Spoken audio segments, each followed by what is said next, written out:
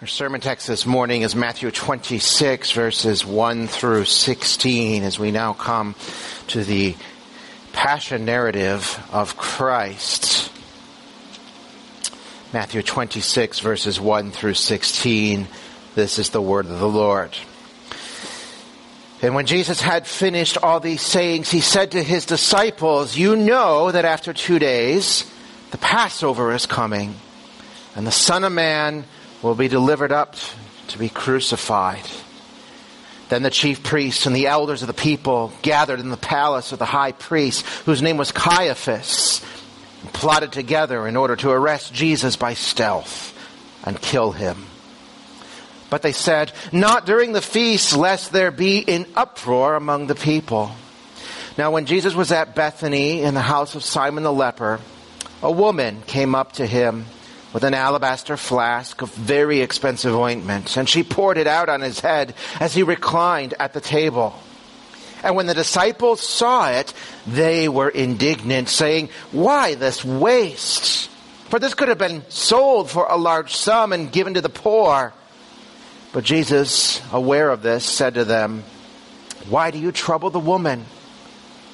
For she has done a beautiful thing for me. For you always have the poor with you, but you will not always have me. In pouring this ointment on my body, she has done it to prepare me for burial. Truly I say to you, wherever this gospel is proclaimed in the whole world, what she has done will be told in memory of her." Then one of the 12, whose name was Judas Iscariot, went to the chief priests and said, "What will you give me if I deliver him over to you?" And they paid him 30 pieces of silver. And from that moment he sought an opportunity to betray him. This is God's holy word. Pray with me. Father, we thank you for your word. And even now, as we consider the death of Christ, I pray that you would make to us all the more true the power of the cross and how it does indeed save us from our sins as we consider the sacrifice of Christ this morning. We pray this in Jesus' name. Amen. Is it worth it? It's a question that we ask for many different situations and things. I mean, you look to make a major purchase like a house or a car, and so you ask the question, well, is this vehicle or this home, is it really worth it? You consider a job or career opportunity and you say, is it worth it? Is it worth maybe the extra work or time just to get some extra income? Or maybe you're trying to decide whether to start working out or running or cycling, and you say, is it worth it? Is it worth the time and the effort to put into it? We ask those questions because we are assessing the value of a thing and our commitment, our time, our money, and in some cases our lives that will be required to pour into it. And our narrative this morning asks that question concerning Christ. Is Jesus worth your devotion, worth your life? Is he worth following as his disciple in faith? And to answer that question, we must reckon then with the reality of his death, with the cross. You see, how you value Jesus' death will determine how you value Christ. This text that we're beginning, as I've noted, is the beginning of what we call the Passion. It's Matthew's Passion narrative. This is the beginning of the end of his gospel, and that we call it the Passion because it comes, or the Latin word for passion comes from a root speaking of suffering. And so when we speak of Christ's passion, we're talking about his suffering, his death on the cross. It has been said that the Gospel of Matthew is really a narrative of Jesus' passion with a very long introduction. And way back in Matthew chapter 1, Joseph was instructed to give the name of Jesus to Mary's soon-to-be born child. And the reason for that, as we read in Matthew 1:21, was that he will save his people from their sins. He would be the sacrifice that would redeem them from the penalty of their sin. And so we are now here in 26, arriving at that pivotal moment when Christ will die for his people. Everything we've been seeing Jesus do and say has been leading us up to this mountaintop where we will see him lifted up on a cross. And concerning the death of Christ, J.C. Ryle once said, "It is the cardinal truth on which the whole system of Christianity hinges. Without it, the gospel is an arch without a keystone, a fair building without a foundation, a solar system without a sun." In other words, it doesn't exist. We can't have the gospel without the death of Christ. So how we value his death then will determine how we value Christ. And the very first thing God reveals to us here in his word is that the death of Christ was planned by God and therefore has a definite purpose. And because it is planned by God and has a definite purpose, it is then invaluable. While Jesus is the anointed king, as we've been seeing all through the Gospel of Matthew, we also know that he is anointed to die. And anointing speaks of purpose. It speaks of design. God the Father from before time began, agreed with God the Son and the Spirit to redeem his people. We call that the Pactum Salutis, the Council of Peace, or the Covenant of Redemption. And we see that begin to unfold here, even as Jesus predicts yet again his death, showing that it was purposed and planned by him and the Father and the Spirit. And so we read, beginning in verse 1, when Jesus had finished all these sayings, he said to his disciples, "You know that after 2 days the Passover is coming and the Son of Man will be delivered up to be crucified." And of course he has spoken of his coming death before, but now he's laying down a timeline and he's very precise about it. He says, in 2 days the Passover starts, and the Son of Man, will be delivered to be crucified. He has knowledge of events that only God could know. And there's a certain certainty in his prediction. In 2 days, the Passover starts, and then I'll be crucified. And what is about to unfold then is a predetermined divine plan of God. His death, Jesus' death, is no accident. In fact, the very timing of when it occurs proves that, as he says that he will die during the Passover. And there are two particular aspects why Jesus' death during the Passover is significant, and they both prove to us that his death indeed was purposed and planned by God. And the first is that Jesus is a better Moses. The Passover was a feast ordained by God to celebrate his deliverance to his people from the bondage of slavery in Egypt. It was the start of the Exodus, of leading them out of the land of captivity to the land of promise. And that very narrative preaches the gospel to us as God will lead us from our captivity of sin into the promise of the new covenant he has made for his people. And so this feast of Passover then was instituted by God as a means of grace to Israel, the people of God, or we sometimes say the church of God in the Old Testament, to strengthen their faith in him. And in the Passover, they would remember his great acts of deliverance to lead them from Egypt as his chosen people. If you remember the story of the Exodus, God called Moses. He raised him up to be that deliverer that would lead his people from bondage. And one of the themes we observe in Matthew's gospel is that Jesus is a new and better Moses for his people. I mean, just as Moses spent some time in Egypt as a child, so Christ dwelt in Egypt to escape Herod's bloody jealousy.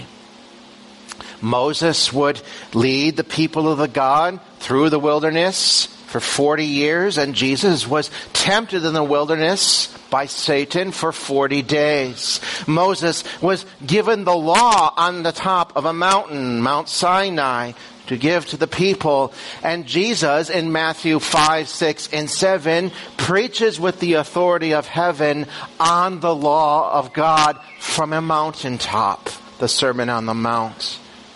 You see, Christ then is the better Moses, the Moses that we need. He is leading his people out of the bondage of sin into new life with God. And his death would be the very hammer that breaks the chains of sin, freeing them from that bondage. We read in Hebrews 3 that Jesus was faithful to the Father who appointed him, planned, purposed, appointed him to death.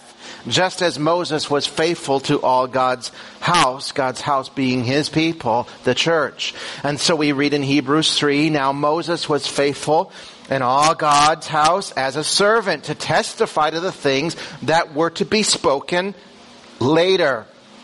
But Christ is faithful over God's house as a son, and we are his house if indeed we hold fast our confidence and our boasting and our hope. And so Jesus, by dying during the Passover, is showing that he would be the faithful leader like Moses, faithful to the mission to which he was called, a mission that would lead to the cross, a mission to deliver his people from the bondage of sin in a new exodus and build his house, of which we are now part of if we continue in faith in him. And clearly then, the cross was purposed and it was planned. The second important thing about Jesus dying during the Passover is that he himself is the final Passover lamb. During that last plague on Egypt, which was the act of God's deliverance of his people, if you remember, there was an angel of death sent by God to strike down all the firstborn of Egypt. But the children of Israel would be protected if they would kill a lamb and take its blood and paint the doorposts of their homes with the blood of the lamb. And so the angel, the judgment of God, would pass over them and not touch them, seeing the blood. Jesus, as the final Passover lamb, is our Passover, our protection from the judgment of God that we deserve upon our sins. And at his baptism, John even cries out, "Behold the Lamb of God who takes away the sin of the world." And then Paul explicitly in 1 Corinthians 5:7 says that Jesus is our Passover lamb, which has been sacrificed. And even in John's vision in Revelation 5, he describes Christ as being a lamb standing as though it had been slain. And so being the Passover lamb, being that once for all sacrifice, means he is the final sacrifice for our sin. There is nothing else that is needed. As we will see later, he calls out, "It is finished. It's been done." There's nothing more to offer. He is what we call the final absolution, the ultimate dissolving of the record of sin that stands against us, accusing us, shaming us, condemning us, trapping us in our guilt and separating us from God. But if we are in Christ, our Passover lamb, the Father sees the blood of the Son applied to our hearts and lives, the hearts and lives of every believer, every one of his elect, through the Spirit, so that the judgment then will pass over them and not touch them. As Paul says in Romans 8:3, who shall lay charge to God's elect? And the answer is nobody. That is the definite purpose of Christ's death, the definite purpose of his atonement. And thus, his suffering unfolds exactly as it was planned. As we see here in our text, the chief priests, the elders, they gather together in the palace of the high priest, who was named Caiaphas, and we'll see more of him later in Matthew. And they plotted together. They purposely planned, but that purposed plan is all in accordance to what God had ordained. And they want to arrest Jesus. The ESV says by stealth or by deceit is the idea, to kill him. Because they're afraid that if they do it during the Passover, well then the people will rise up. Because remember, when Jesus, he had just entered Jerusalem to great triumph. But the interesting thing is, Jesus' death occurs when God wanted it to occur, not when they planned it to occur. The Passover was going on. It did happen during the feast. And so again, we see God's sovereign initiative and determination even in this meeting of the priests. Peter attests to this in his sermon during Pentecost in Acts 2 when he says that Jesus was delivered up according to the definite plan and foreknowledge of God. You crucified and killed him by the hands of lawless men. And so what does all that mean then when it comes to the value of Jesus' death? Well, what it means is this, is that Christ's death, the cross, was so valuable that God, in his holy and infinite wisdom, planned it, purposed it, determined it to happen before eternity passed. It was so important that God, according to his own sovereign initiative, willed for it to happen. And it was so important that God the Son submitted to that will. And if Jesus' death was part of that divinely purposed plan, then Jesus most certainly is valuable. He is certainly worth trusting with our lives, which is exactly what we begin to see unfold in the next scene in this story. You see, we can either delight in Christ and his death, or we can be distracted from his death by our own sense of piety. From the plot unfolding in the palace of the high priest Caiaphas, Matthew now whisks us into a much humbler home.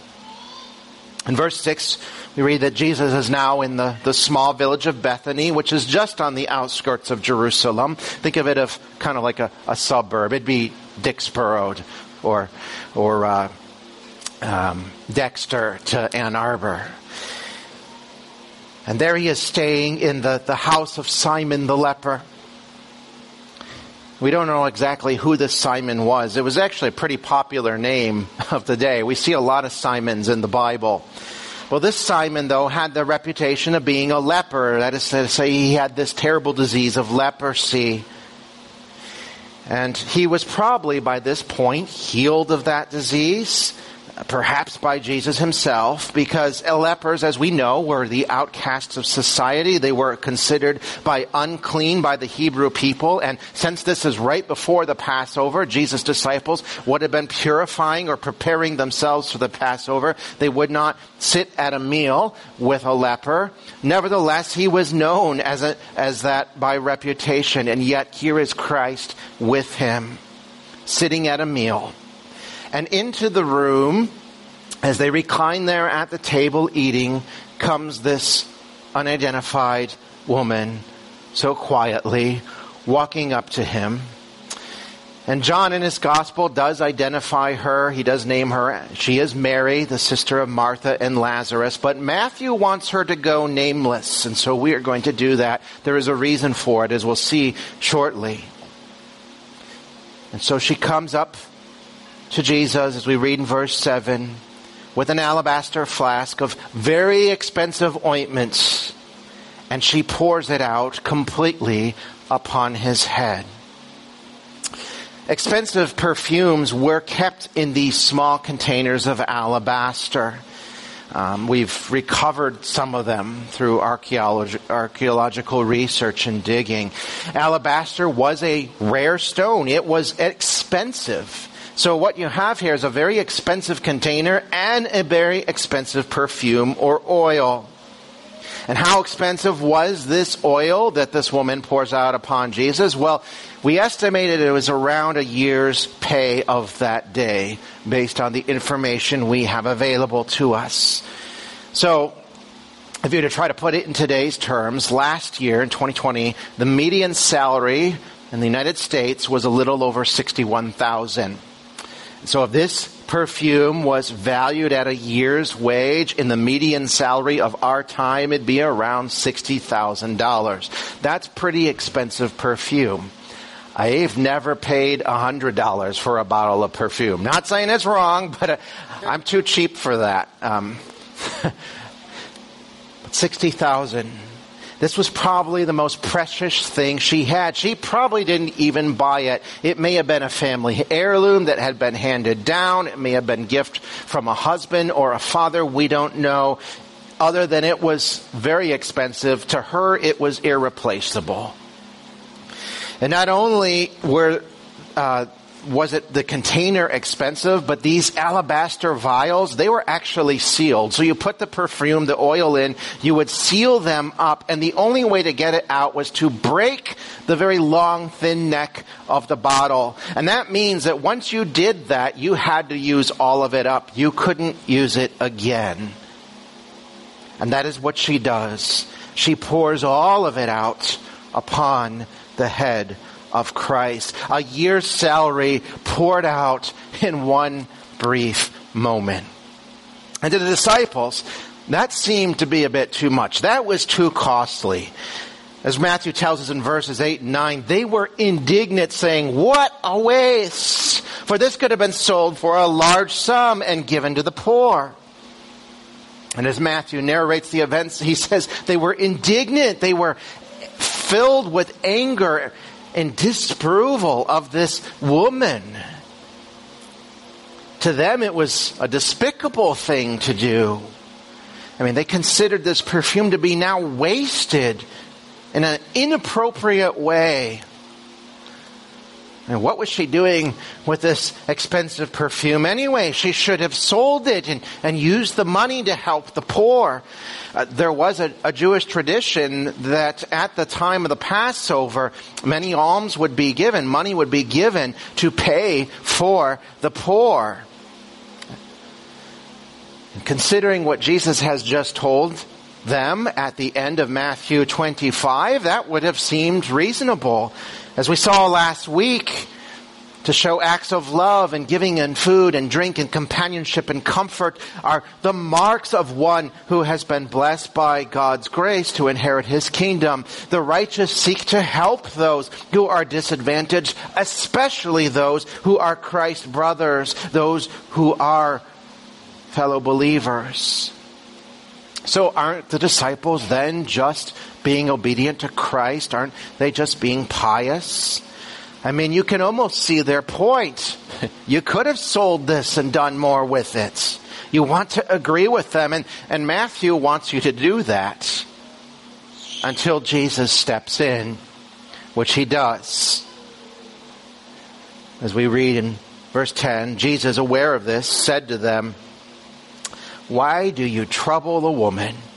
For she has done a beautiful thing to me. For you always have the poor with you, but you will not always have me. And in pouring out this ointment on my body, she has done it to prepare me for burial."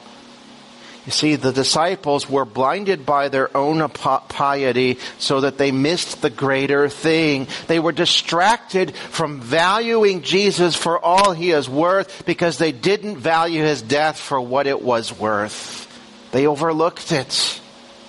And while it is true that serving the poor is a good and right thing to do, this wasn't the time for that.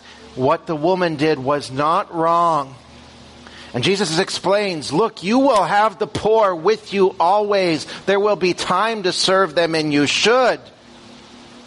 But I won't be with you always. And He's talking about His physical presence because He will imminently die on the cross.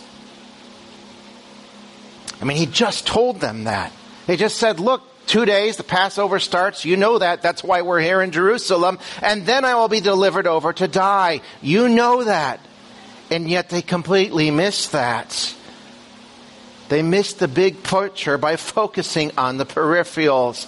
And it's such an easy trap to fall into. We too can easily be distracted by our own sense of piety rather than focusing on our own need for the cross of Christ. We become distracted when we forget the purpose of his death that was planned from before the creation of the world. We become distracted when we busy ourselves with other things than those things which ought to direct our hearts and minds to be renewed in the gospel.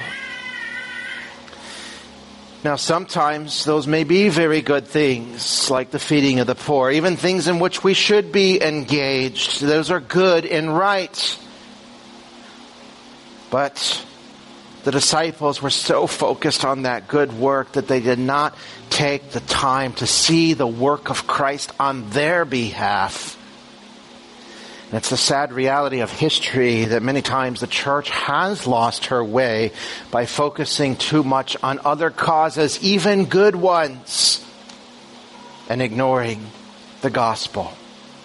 And the culture of busyness keeps us from doing the main thing and causes us to lose interest in Jesus, which is why we need rest from the cares of this world.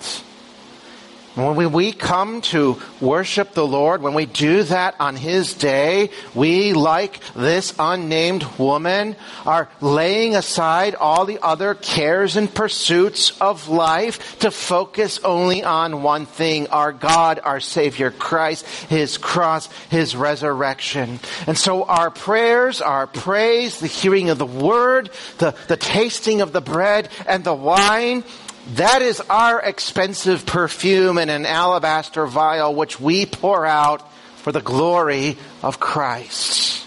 And when we do that, we are reminded, we are renewed yet again of the reality of Jesus' death for us, and our souls are stirred and comforted and find rest once again from all the shame and the guilt that evaporates under the sunlight of his heavenly grace. You see, worship is simply delighting in Jesus and his sacrifice. It is delighting in what Christ has done. That's what this woman did. She was delighting in all that Christ had done for her, and so she gives him the most expensive thing she can think of. She was honoring him for who he was, the suffering servant of God who would suffer for the sins of his people. Perhaps she reflected upon the words of Isaiah the prophet, who said that Jesus was oppressed, he would be afflicted, and yet he opened not his mouth, like a lamb that is led to the slaughter. Like a sheep before its shears is silent, so he opened not his mouth. You see, nothing to her was too valuable that it would be wasted if she poured it out upon him. And so Jesus says, she did a beautiful thing. It was good. It was right. It was proper because it was an act of worship towards him for who he was, the Messiah, and for what he was about to do.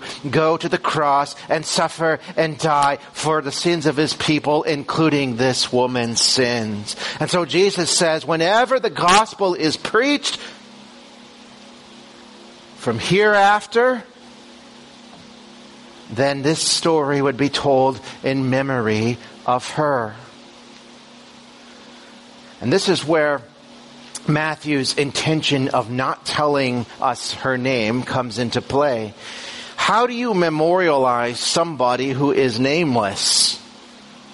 The only way you can do that is by focusing on what they did. We have the tomb of the unknown soldier in Washington, D.C. for those for whom we do not know their name, but we remember their deed, that they sacrificed their lives for their country. This woman's deed is what was important. Her deed glorified Christ. It showed us that he indeed is worthy because of his death. And so when the gospel is preached, what do we proclaim? We proclaim Christ's death and his resurrection. As Paul said in 1 Corinthians 1:23, we preach Christ crucified.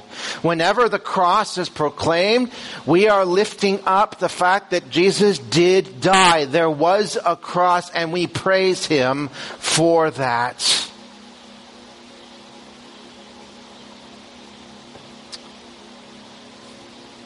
We have no other recourse but to make much of Christ in our lives and in our worship when we consider his death. There's a third reaction, though, that we see in this text, and we do close with that.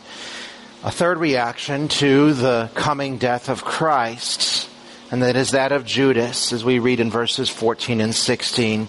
And what we learn there is that Judas disregarded the death of Christ because he actually despised Christ himself. Judas's name is infamously synonymous with betrayal. You say that name, and even those who are not Christians are like, oh yeah, that guy who betrayed Jesus.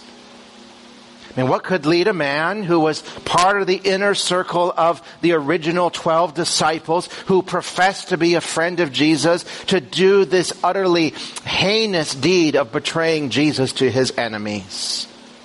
Well, the answer is because of what he treasured, what he valued most. Unlike Mary, who anointed Christ, and unlike the other disciples who were merely distracted by their own piety, Judas valued himself more than anything else.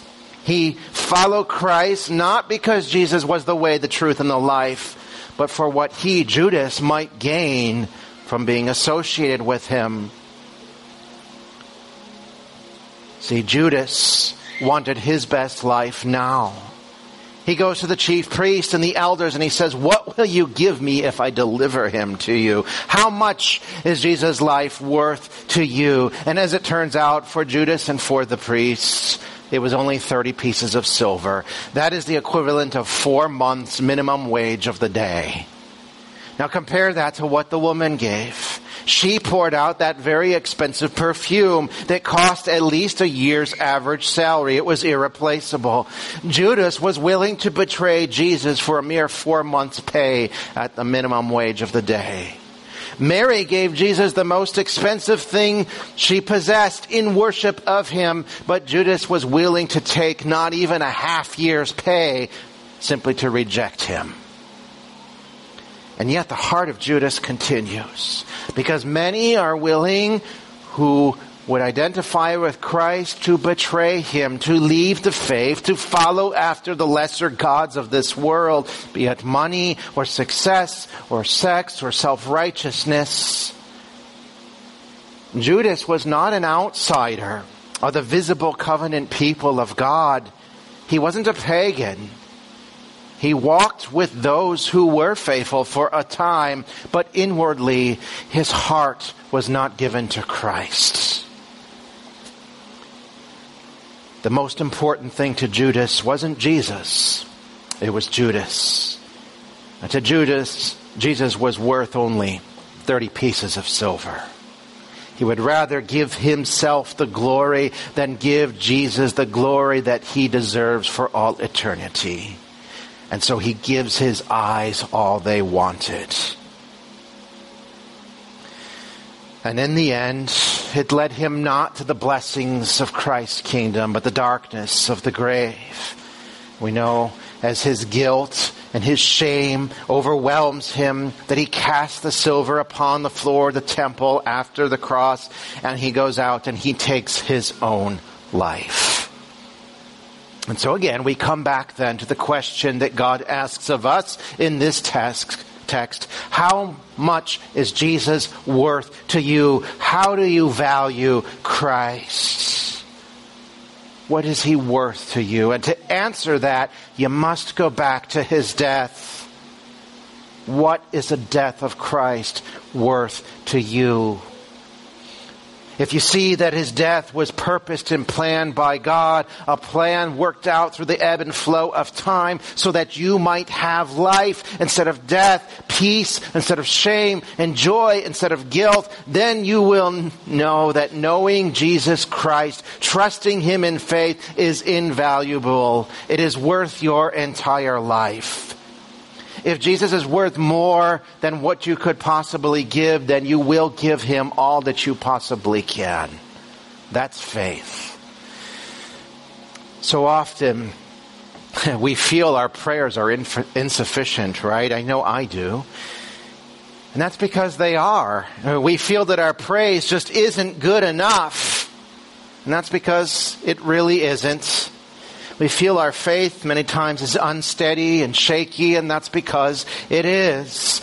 Many times we feel like the disciples were distracted by other things. Many times they're important things, good things, but not the primary thing.